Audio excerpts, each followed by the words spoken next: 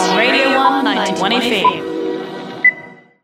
Tēnā koutou I tēnei ahi. These are your Radio 1 Irirangi Kotahi news headlines for Monday the 14th of December. Ko Quinton tēnei. An initial deal to help resolve the Ihumatao land dispute will be going before Cabinet today. According to Radio New Zealand, the deal is believed to have Fletcher Building sell the land back to the New Zealand government, removing Fletcher Building from the negotiations. This comes more than a year after an eviction notice was first served to those occupying the land in protest of the development of said land, which is considered sacred by local hapu and iwi.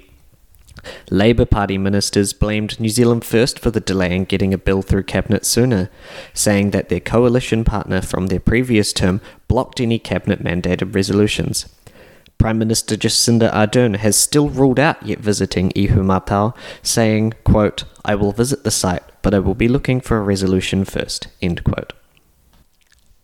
Police are investigating a threatening message left outside the Masjid El Nur Mosque in Christchurch on Saturday. The message was written in chalk on the footpath outside the mosque during the Saturday afternoon prayers. This message comes just days after the Royal Commission into the 2019 terrorist attack on the mosque was released. Police presence around the mosque has increased as a result.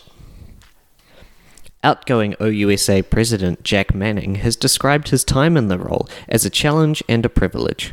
The Sophia Charter, the charter that sets out to enhance the safety and well-being of students at Otago University, that was established following the death of student Sophia Crestani at a flat party last year, was one of Mr. Manning's proudest achievements in the role, aligning closely with one of his main goals for the year, which was to make North Dunedin a safer place for students.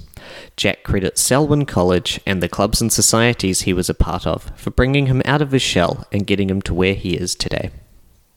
Renowned Otago University Emeritus Professor Jim Flynn passed away on the weekend, aged 86. Professor Flynn spent 50 years at the university between 1967 and 2017, 3 decades of which was spent as the head of the politics department.